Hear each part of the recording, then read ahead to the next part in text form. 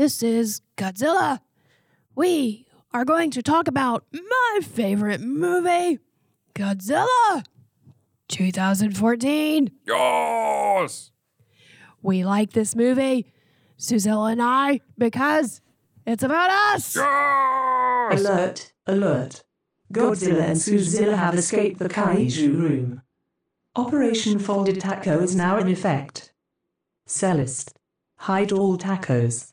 Dallas, begin herding operation. No!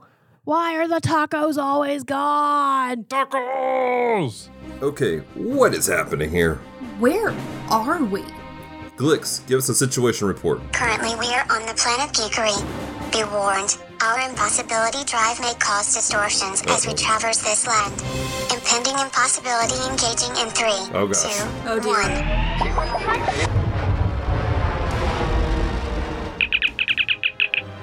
Hello, Devoto Geeks. Welcome to Calm Talk, the podcast extension of Geek Devotions, the show from Devoto Geeks, who are devoted to letting you know that you are loved. I'm Dallas, and this is... Celeste, and we are so glad that you have joined us today. This is episode 90 Yes. of Calm Talk. Super excited about it. It's been a busy day for us already. It's been a busy day. It's been a little while. The Godzilla and Suzilla escaped the kaiju room. I don't know how that happened. Not entirely sure what's going on with them. And apparently they have show notes out here talking about Godzilla 2014, I guess. which How did they get into the movie room? I don't know. They don't have opposable thumbs. They're talented.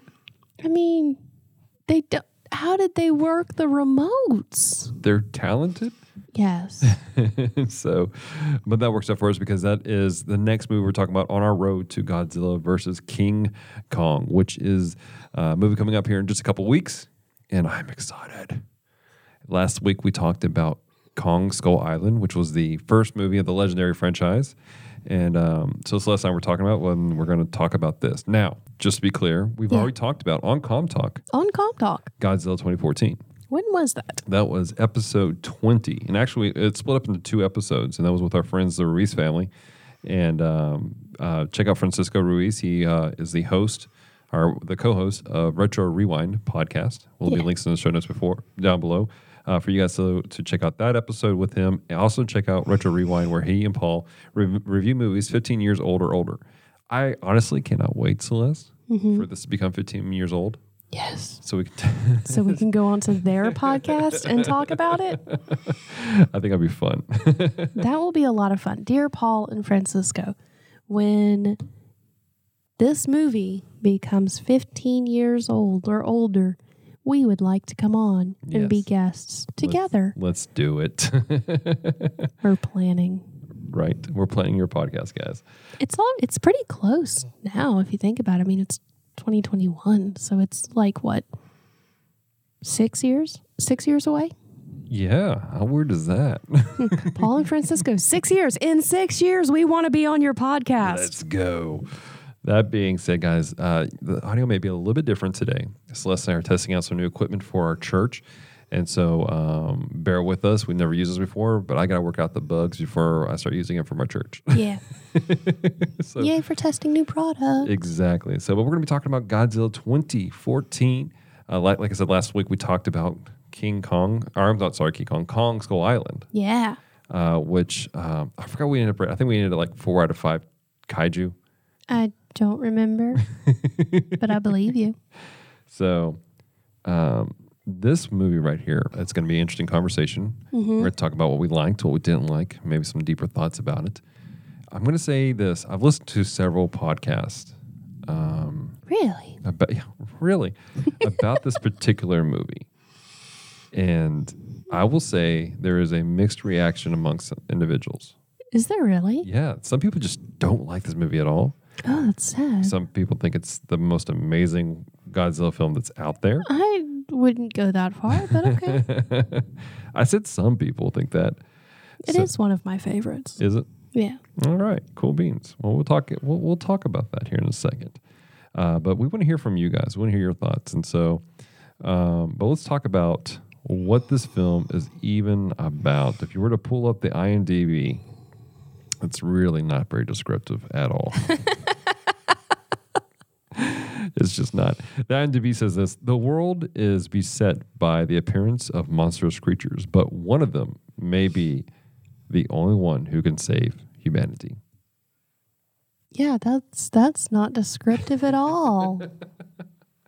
It's a pretty terrible description, but apparently, like on IMDb, you can submit our descriptions, Oh, nice. and so a few people have done so. There was one that actually I really appreciated the way they put it.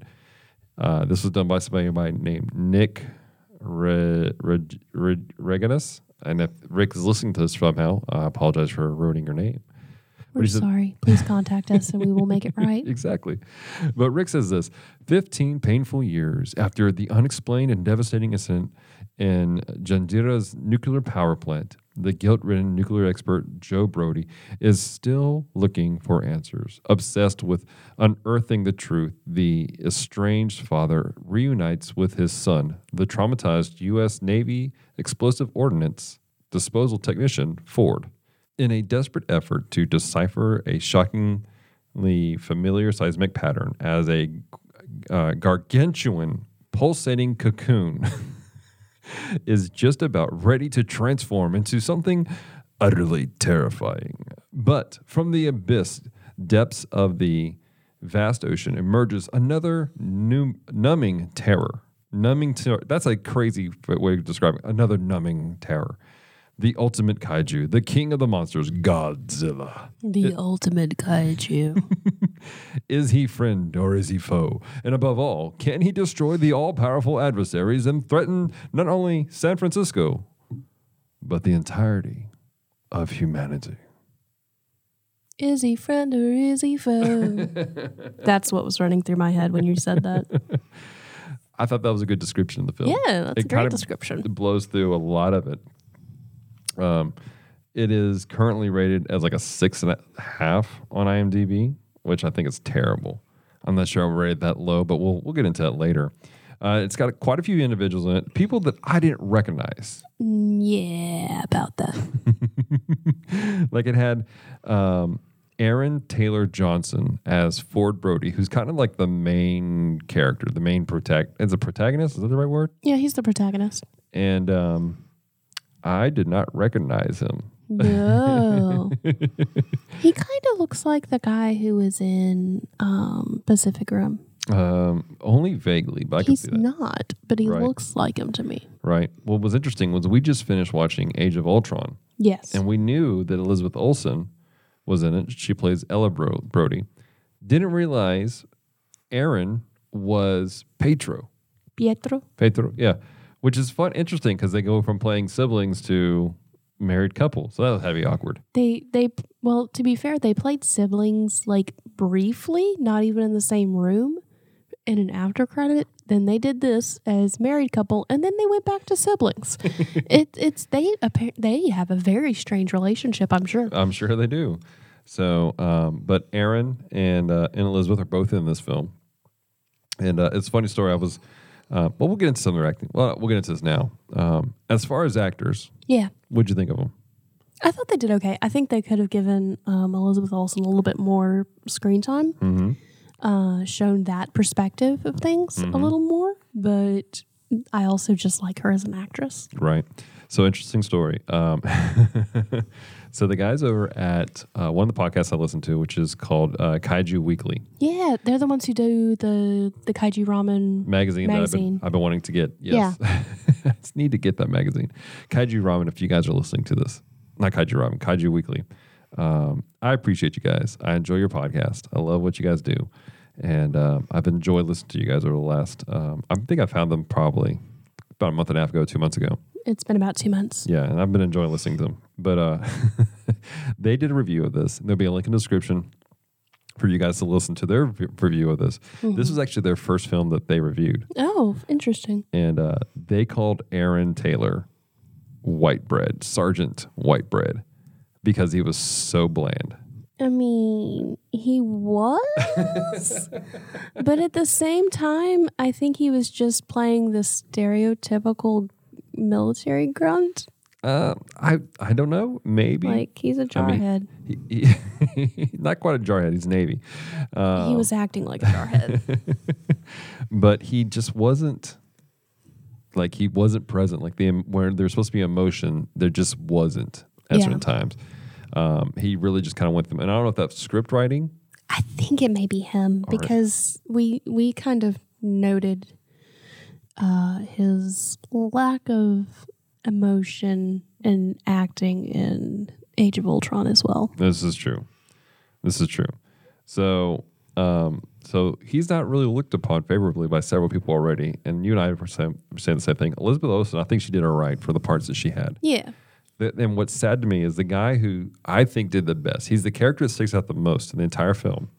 Is Ford's dad. Yeah. Joe Brody. Yeah. And like the description said, he's kind of distraught. In the beginning of the film, there's this. Let's talk about the beginning of the film. Okay. Because to be honest, the first, I don't know even how long the first like it's like maybe 20 minutes of the film, 30 minutes of the film. Yeah, he's not in there long. I think it's probably one of my favorite parts of it. One of my favorite parts. There's several parts that I like. Yeah. And I think this film, it does this thing where it goes up and then it kind of chills. And then like there's these swells of like, this is great. And Bryan Cranston is the actor who plays Joe Brody. I think he does a great job. I feel like he's been in other things too. Oh, he's been in tons of things. You've seen him in, you never watched Breaking Bad, but he was Malcolm in the Middle. He was in Argo. He was in The Stand. I mean, he's done lots and lots of stuff over the years. He's a great actor, fantastic actor actually. But in the beginning of the film, you have the disaster that takes place, where there's a nuclear power plant that he and his wife both work at, and there's these seismic, what they call them, seismic waves. Yeah, seismic waves of some sort. And he's concerned. He's like, this is not right. And he's like, hey, we got to shut down the reactor. And so he's trying to get a meeting, and he sends his wife to go check some stuff. She needed to check the sensors because he wanted to make sure that it wasn't them going bad, and he looks like the hysterical American. Exactly. So they send him. He sends her down there, unknowing that he was sending his wife to her death. Yeah. That scene. Let's talk about. Let's hover on that scene for a little bit. How did you take that scene? It was interesting because at first you get the feeling that this guy is all business. He's not really focused on his family. He's all about his work because he's up early. He's talking on the phone and it's his birthday. His kid's freaking out because he's up, and his wife's like, it's okay, we're going to figure it out. But they managed to, in the short, because the wife is not in it for maybe 5-10 minutes. Yeah. In that short amount of time, you went from your initial response of this guy is just your stereotypical absent father who's into business, but he's there, but he's really into his business, to he is somebody who legitimately cares about his wife. He cares about his family.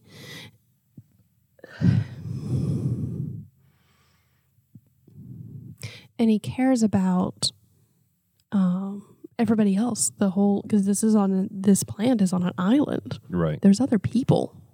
Yeah. So they very quickly built a relationship there. The thing that got me was when he's at the doorway and he's yelling for his wife, hurry, hurry, hurry. Like, you feel the emotion. Yeah. Cranston did such a great job of like you feel the terror of a man who's going, my wife may die. Yeah. And I sent her there. Exactly. And then to have he is the one with his hand. Not only did his wife to die, he's the one that locked her in. Yeah. Well, at the same time, he had to be, because if he hadn't, she wouldn't have had as much of a chance, because somebody else would have shut that door much quicker. Right. So, I don't know, like that scene really got to me. Watching that emotional scene, like that to me was the starting point of everything of the film that made me go, I'm into this film right now. Like, spoiler, I like this film. We both liked this film. Right. But that one portion right there, he did such a great job of wrapping you into it. And then the next 20 minutes of the film, you really see the effects of grief on a person. Yeah, you do. Like, and you see kind of both sides of it. Yeah. As much as we, as they call him, Sergeant Whitebread, was bland. There is a level of when you go through a great loss, some people come out just numb. Yeah.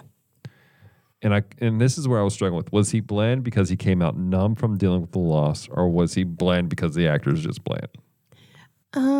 I think it may have been a bit of both. I think he may have been directed to play it like you're numb, but also I think it may just be some of the actor. Because, but it does make sense for him to be less emotional in certain aspects because he does have the military training. And so with military guys, they instantly kick into the work mode when crap hits the fan. And that is a thing. Like I've seen it happen. You and I have here in Shreveport. We live very close to a base, and we've known many people who are military. Yeah. One of my mentors, both my mentors are veterans, but one of them that I've been around a lot more.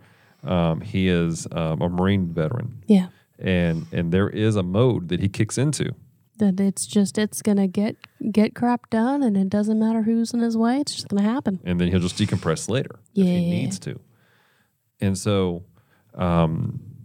if it was intentional, if the bland acting, look, we're just doing this, was intentional, it was a great job of showing the two sides of dealing with grief. Yeah. Whereas the father just dove into it out of guilt and grief. And then the son, on the flip side, he just pushed through it, came out, I'm just gonna get life done, move forward, and just tried to ignore the pain that I'm dealing with.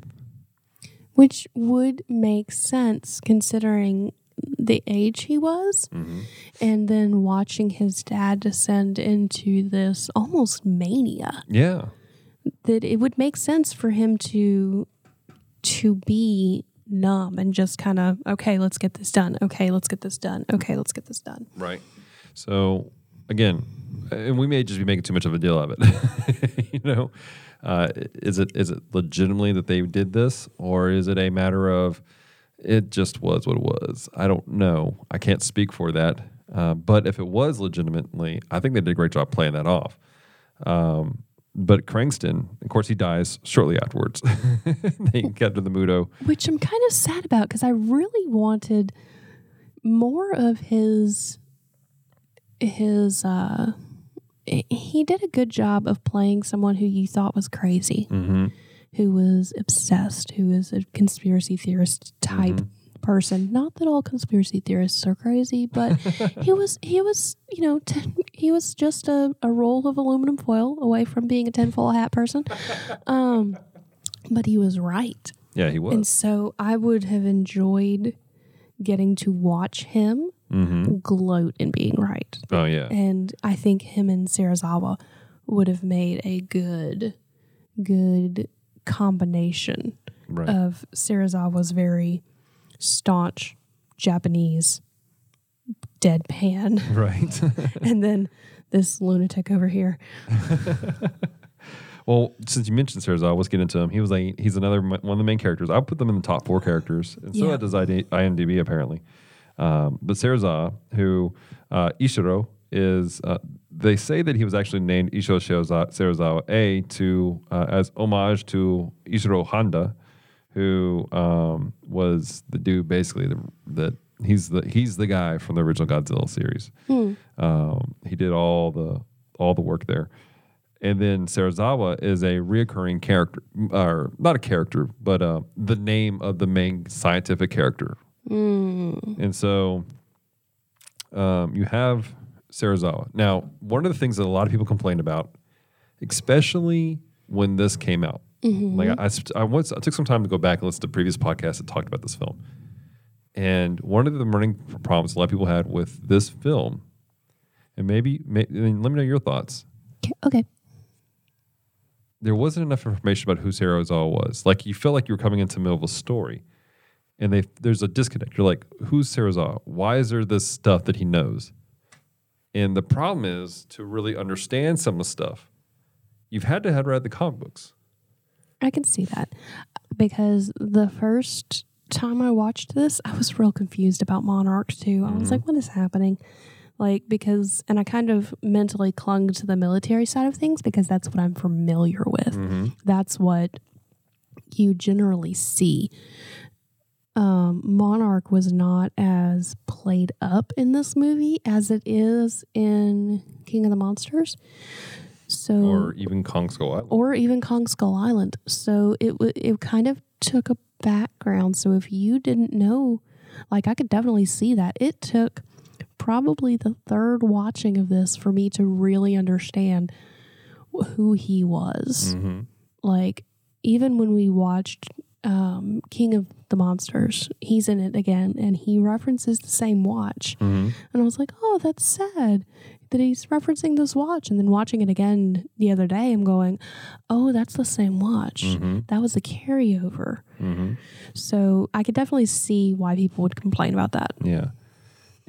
But he is a tricky character that you have to have basically read the other stuff. I remember when we first watched this film years ago, I initially thought perhaps these were callbacks to, not just callbacks, but direct references to 1954, Gojira. I thought maybe when I first watched the film that they were trying to play off as the events of Gojira 1954 were a prequel to this film, which they've done that before in other films. Yeah, they have. Godzilla 1985, I'm sorry, 1984 or 1985, Godzilla Returns. That's the basis of it. Gotcha. Gojira took place, and then all the other films in the film series did not happen. All the wild stuff, and then jump straight to 1984. And so I thought that's what they were doing here. But then you're like, no, this is a whole new world. And you've had to have read the comics Whole new world. where Serizawa, he's been involved since the back in the day. His dad was part of the beginning of Monarch, which even has some discrepancy because in this film they kind of made it sound like his dad died at Hiroshima, or Hiroshima, depending on how you want to pronounce it. Whereas in the comic book, his dad didn't die; he was just there for it. I think at some point somebody said that it was actually his grandfather.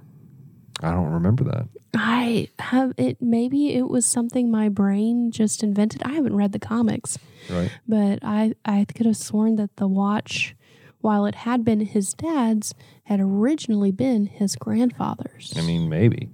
But he specifically mentions that it was his father. Yeah, that was he does. in Hiroshima. When he's trying to make the general feel crunchy. Right. So those are kind of the four main characters that I would say are the main portions of the film, which kind of brings us to another topic of discussion about Godzilla. And I know that for those of you listening, well, how come you're not really telling us some more of the storyline and everything? We want to encourage you guys to watch it. We're kind of commentating on some of it. One of the complaints people have about this film, and again, this is one of the things I'd like to hear from you, Celeste, is the lack of seeing Godzilla. The lack of seeing him involved. And I know I've completely thrown the script out as how we were going to do this podcast. Yeah, it's okay. We're just kind of talking this out together. I'll tell you what, let's get into that question in a bit. Okay. Let's talk about what we liked about the film. Let's do that. Well, that conversation leads into something that I like about the film. Well, good. Tell me what you like about it. I actually am a fan that Godzilla was not shown a ton because it makes him seem scarier. It makes him seem more ominous. They show him. They show his back. They show flashes of him and the Mutos. But it's not as prevalent, and it's all to, I think, to build up this fear of how big and how bad he is. I mean, he's a big boy, Right. he's a chunk of monk. And so, which is something I know people have complained about, that he was a fat Godzilla. Right. But it's a film trick a script trick. I don't know what you call it, but it's been utilized before in some pretty well-known movies. The most notable example that I know of is in Silence of the Lambs. You know, you have this movie where this character, Hannibal Lecter, is the most memorable part of the movie. Like, even people who have never seen the movie know his lines. He was on a total of like 7 minutes. Right. And so, but it's the building up and the talking about it that make him so scary in that movie. So they were doing a similar thing with Godzilla. Yeah, absolutely. Supposedly, Cranston is quoted as saying that the guy who directed this film was heavily inspired by the movie Jaws. Did you ever watch that one? No, I haven't watched that one. Somebody told me that they hurt the shark in the end, and I didn't want to watch it. Well, in Jaws, they play on this aspect of you don't actually see the beast of the deep until like the last couple bit of the movie. They hold off, and it's a thing to raise a suspense. Yes, but what it does is it builds up a suspense level, because what you're doing is you're turning the subject, the object that you're hiding, from being just a character to being a force, to being a what's the word I'm looking for? Like he's present. Like you don't just see him, you feel him. You feel the effects of him. It lets your imagination do a lot of the work. Yeah, absolutely. Because I didn't have a ton of Godzilla information before we watched this movie the first time. I have since gained quite a bit more. I'm sorry. It's okay. But coming into this, not having a ton of Godzilla information, because I didn't even watch the Godzilla from the 90s, the one that I like so much. I didn't watch that until I was a grown adult. Did you, the first time you watched that, was that when you and I were on Retro Rewind podcast for the Summer of Free? Yes. Oh, wow. That was the first time I'd ever seen it. We talked about that. We did. So it's not like I had this predisposition, so I didn't know what Godzilla was supposed to look like. And so when he comes out of the water and they show you his full form, it is so much more terrifying as someone who didn't know what to expect than it would have been had they instantly been like, oh, look, this is Godzilla. And then you also have the fact that the scientists, the Monarch agents, had never seen Godzilla full out. He hadn't necessarily been on land. They were just bombing floating scales. So it kind of gives you that. It's an interesting perspective. Absolutely. I'm glad you pointed it out, because I guess I didn't realize this was your first Godzilla film. I think it was. I think that's why it's in my top 10. Right. So this obviously it Top brings 10, a top level 5. of difference for you trying to experience this as a new. I think a lot of people who talk about Godzilla in podcasts, they're longtime Godzilla fans at some point. So again, like we said, he's more of a force than just a character. Yeah. And I take that back. I think you and I watched the original Gojira when we were dating. Did we really? I think we did. I don't remember that, but I believe you. I have vague... For the podcast listeners, when Dallas and I were dating, his sister had a cat. And so I would go to their house and chill, but I would have to take Benadryl while I was there. So there's quite a few movies that I kind of remember seeing, but not really. Right. Because I was on Benadryl and coffee and barely staying awake. I just wanted to hang out with my people. It happens. But like I said, this Godzilla is more of a force. At least that's what they were doing with it. Yeah. Which kind of brings me to something else I like about the film. And they did a little bit with the Kong film. They put you in the perspective of individuals in very interesting ways. Example, the airport scene where Godzilla first fights the Muto. And right before they do the first big reveal, you see Godzilla put his foot down, boom, and it goes black, right? But it's from perspective of somebody, they're inside of this I think it's an airport, and there's this massive window, and they're seeing this take place.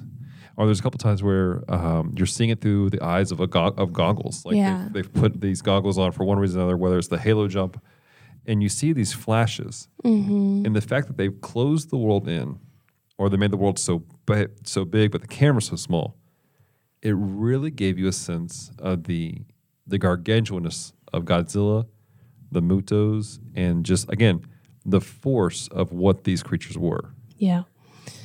I think that another really good thing they did is when Godzilla was first fighting the Muto, and it was in Honolulu, and it was on the news in San Francisco. Mm-hmm. They went from showing you flashes through firelight of Godzilla and the Muto, Mm-hmm. but then they switched to Brody's son watching it on the news. Yeah. And so that is actually when you get your first really good look at Godzilla, but it's on a TV. Exactly. Like, they do a great job just putting you. Again, I keep going back to this vocabulary. He's a force. Mm-hmm. You never when the second Muto is revealed and it's escaped from the bunker that's been eating radiation for 15 years. You see it. You see the back of it from a distance. You're like, "What the heck's happening?" Right. It cuts away, and the next thing you know, you see people banging on doors, and these firefighters coming into this room. That's half the building is gone, and they look out. You see helicopters flying by, and all you see is the path of destruction of the Mutos. The director, in my opinion, was intentional about making you feel the effects of these creatures as if they were a tornado, Yeah. a hurricane. A lot of the imagery that they had reminds me of news channels coming in after a natural disaster. Yeah. Forces of nature. And you're like, wow, this is crazy. So maybe we should start naming our hurricanes here in Louisiana after kaiju. We had a Category 6 King Ghidorah hit today. And No, not a King Ghidorah, because that means it's hit Mississippi, Louisiana, and Texas all at the same time. We don't need Ghidorah because it's 3 heads. because it's 3 heads. No. It would need to be, we have a 2014 Godzilla. We have a 1999 Godzilla. Oh, I love this so much. I love This is now how Dallas is going to refer to hurricanes. We have a Rodan coming. Right. All right. So, guys, we're going to take a quick commercial break. When we come back, we're going to read some comments from some of you amazing Devoted Geeks from our Devoted Geek Life poll that we put up. And then we're going to talk about some of the things that we didn't like. So, we'll see you guys on the flip side.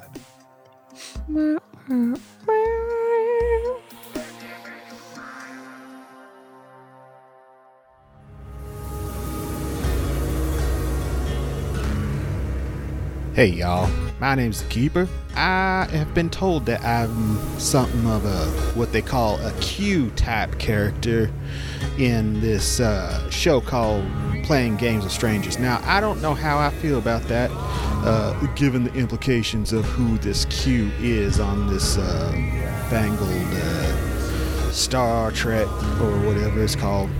But anyway, I recommend heading on over to Playing Games with Strangers and listening to an episode or two and possibly letting them know that no, he's not Q. He is a benevolent, all-knowing creature who just happened to put somebody in the wrong timeline. Anyway, I'll see y'all then. Thanks for listening.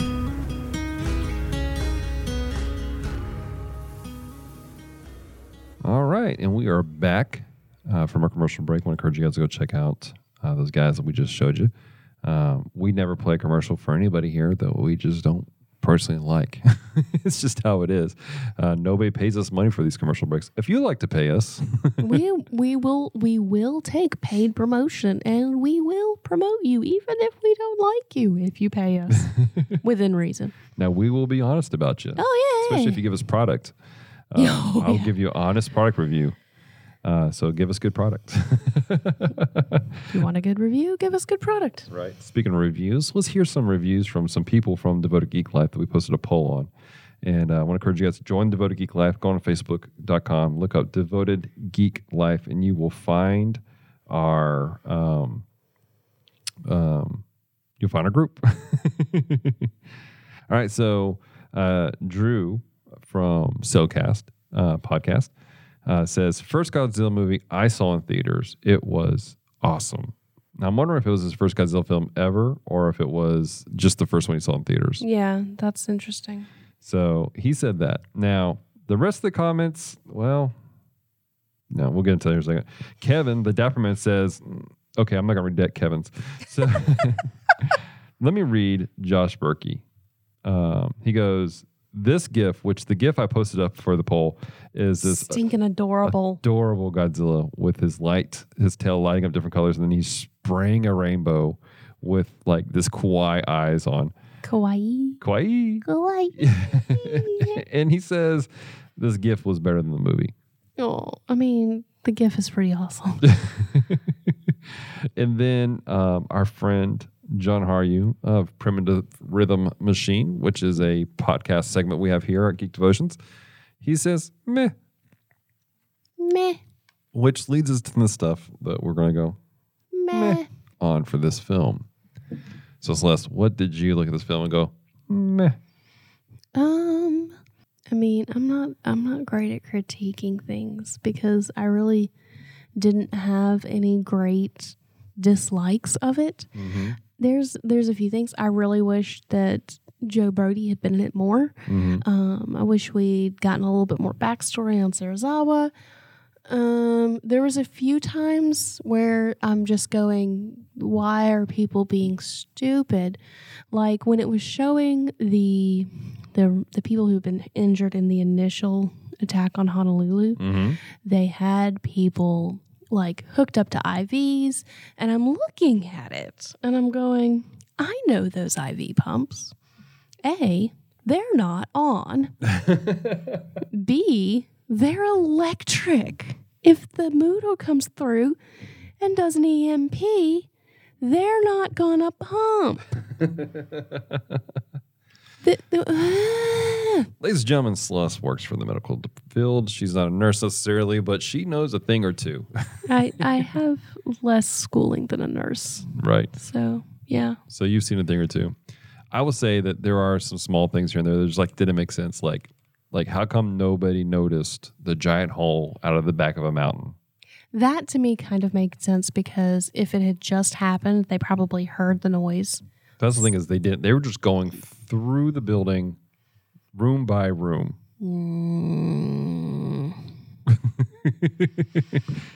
Like they're like, oh, check this one. Oh wow, there's a lot of light here. light. What happened? What's going on? You know. So that was just ridiculous to me. And there's several small moments where they're like, do you guys have common sense? The fact that in the nuclear storage place, they weren't wearing nuclear things. Like they're just running around, Right. checking doors. And that's another thing that drives me nuts. Is like and you see this several times in several different Godzilla films. They know that these creatures survive and eat electric waste, or not electric waste, but nuclear waste. The first Muto, I mean, he literally, like his cocoon cleared the entire city of all the nuclear fallout.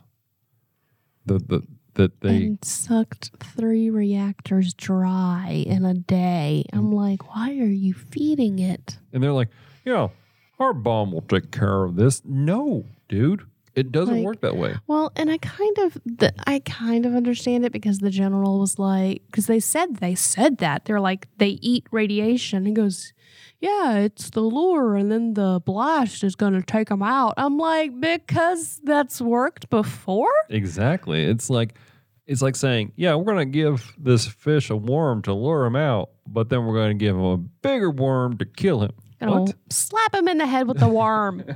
Whap, whap. So that was annoying.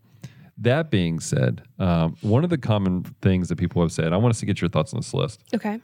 One of the big complaints that people have often is there was too much human element in the movie. There were too many, it focused too much on the people. Now, you and I kind of handled this a little briefly on the previous segment when we were talking about the fact that we enjoyed that we didn't see Godzilla. Yeah.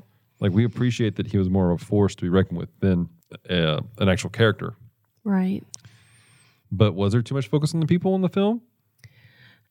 I think that it was trying to achieve something different. And the people who wanted to watch it for a Godzilla film We're not wanting that. But even in the original, they focused a lot on the human element.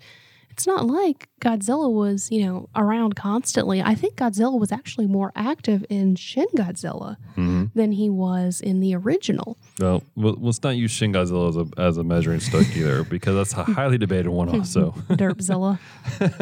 I kind of want Derpzilla. I want that. It's a stuffy? It's a stuffed animal. It's so cute, except I want its little neck to rotate grossly like it did in the... What is happening here? It's like I like stuffed animals with tongues, and then I can stick my finger in their nose. It's just a thing. Well, if anybody's out there can find Derpzilla for us, Derpzilla, that's an adorable stuffy. Let us know. Because Dallas has to shop for my birthday soon. Yes, I do. It's coming up soon. All right, so I think you're hitting on a point that I feel like I agree with. There is the human element, but that's how you tell stories. Yeah. I mean, if all we were doing was following a beast doing stuff, I mean, well, we got Monstrous Discovery Channel. Is that what people want?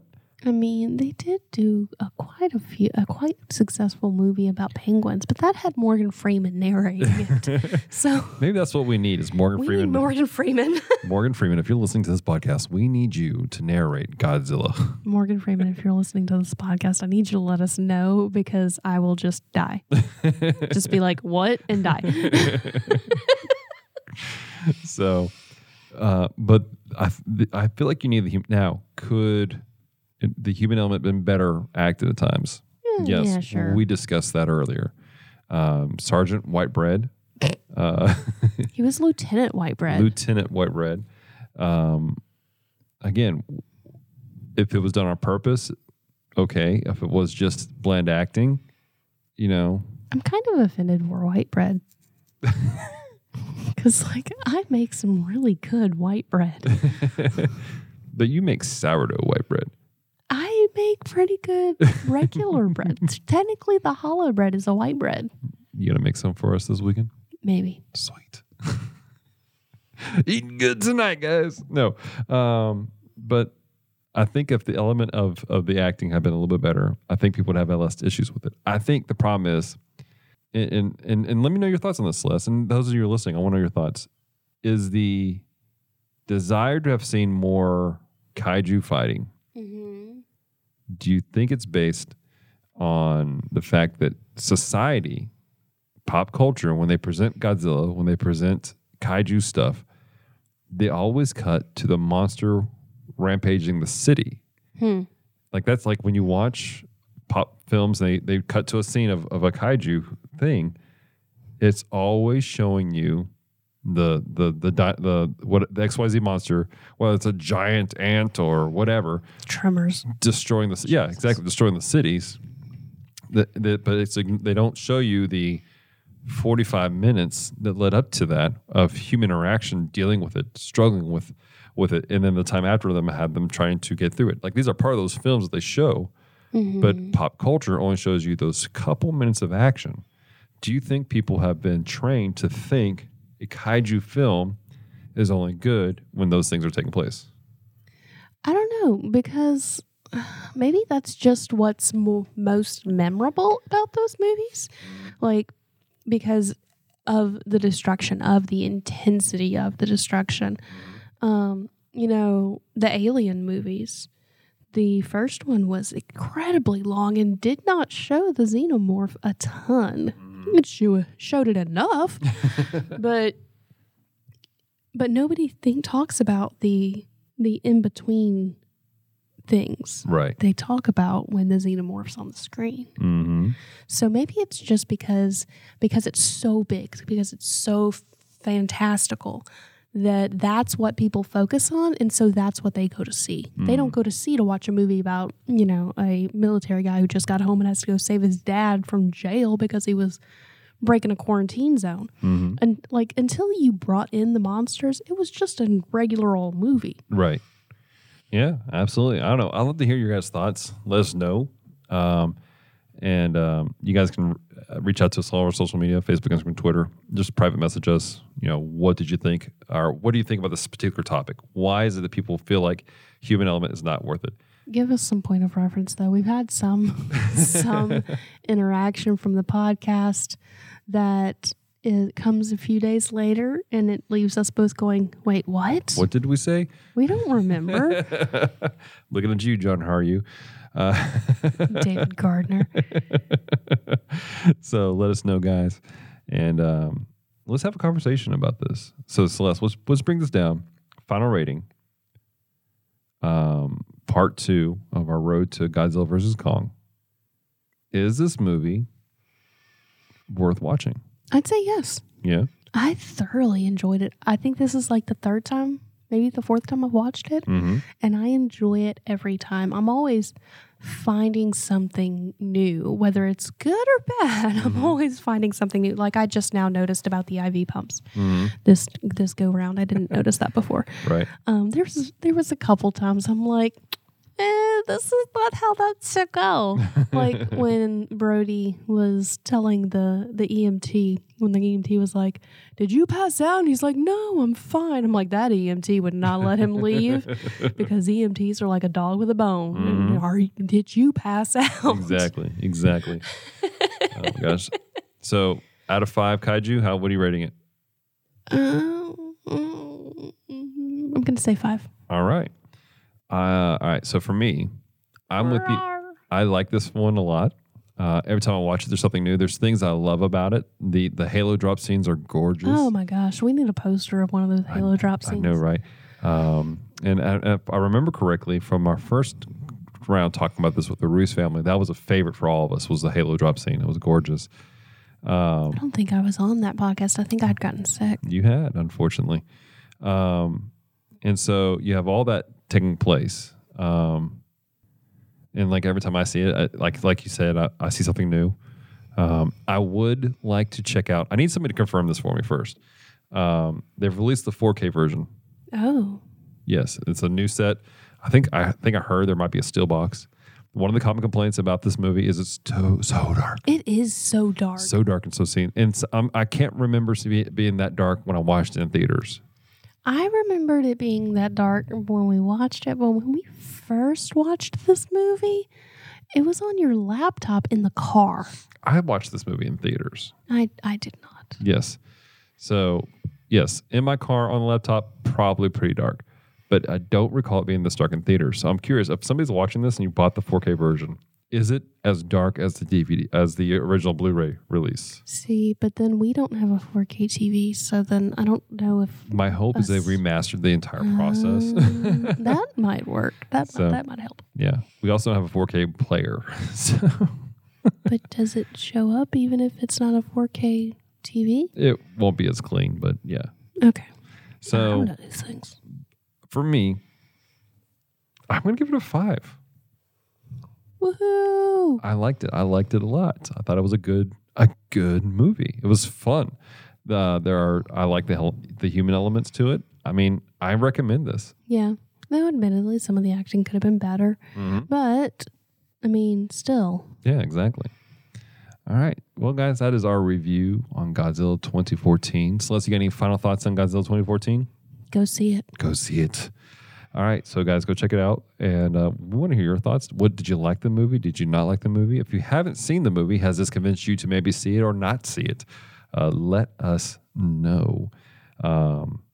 And then, like I said, check out the show notes for the links for those other individuals that we mentioned before because they're amazing. Join us next week because we're going to be talking about Godzilla, King of the Monsters. I was like, which one comes next? I forgot. We're going to do that one. And then we're also going to have, at some point, we have another Primitive Rhythm Machine coming out. And yes. And then at some point, we'll also have a Bees Views and Reviews. Right. But the Bees Views and Reviews are probably going to be postponed for a little bit. But then what I'm also really excited about also is we're going to have a episode with Josh Berkey of Victims and Villains. I want to encourage you guys to go check out that podcast. Go subscribe to it right now. And we're going to be talking about the original Kong versus Godzilla from the 60s. Yes. I'm really excited about that conversation with Josh. And then we're going to be having a conversation on Josh's podcast, Victims and Villains, about the new movie. Yes. excitement. Bum, bum, bum. All right, Celeste. Well, let's land this plane, and then we need to go check on Godzilla and Suzilla and make sure they're okay, and feed them tacos and rub their bellies. We fed them tacos, so I don't understand why they got out, because we just fed them. Did we give them Tapatio though? I don't know, but I know that it was barbacoa tacos. It might have been the Tapatio. I don't think we gave them Tapatio this time. Well, that's your department. I'm sorry. Well, we'll fix that. Okay. Thank you so much for taking the time to listen to Com Talk today. If you have loved this episode, head on over to the Apple Podcasts to subscribe, rate, and leave a review. It is very much appreciated. So until next time, stay devoted. Peace and love.